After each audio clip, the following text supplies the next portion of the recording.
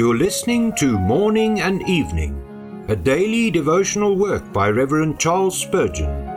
This reading is brought to you by the Spurgeon Study Bible, available in the original King James Version or the Christian Standard Bible at spurgeonstudybible.com. Good morning. Today is November the 14th.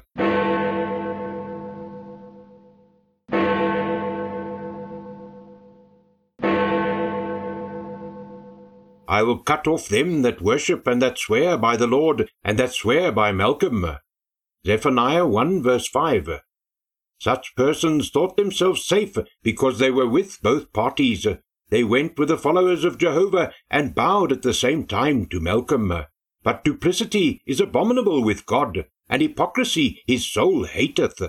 The idolater, who distinctly gives himself to his false god, has one sin less than he who brings his polluted and detestable sacrifice unto the temple of the Lord, while his heart is with the world and the sins thereof. To hold with the hare and run with the hounds is a dastard's policy. In the common matters of daily life, a double-minded man is despised, but in religion he is loathsome to the last degree. The penalty pronounced in the verse before us is terrible, but it is well deserved. For how should divine justice spare the sinner who knows the right, approves it, and professes to follow it, and all the while loves the evil and gives it dominion in his heart? My soul, search thyself this morning, and see whether thou art guilty of double-dealing. Thou professest to be a follower of Jesus. Dost thou truly love him? Is thy heart right with God? Art thou of the family of old Father Honest, or art thou a relative of Mr. By-ends? A name to live is of little value if I be indeed dead in trespasses and sins. To have one foot on the land of truth and another on the sea of falsehood will involve a terrible fall and a total ruin. Christ will be all or nothing. God fills the whole universe, and hence there is no room for another God. If then he reigns in my heart, there will be no space for another reigning power.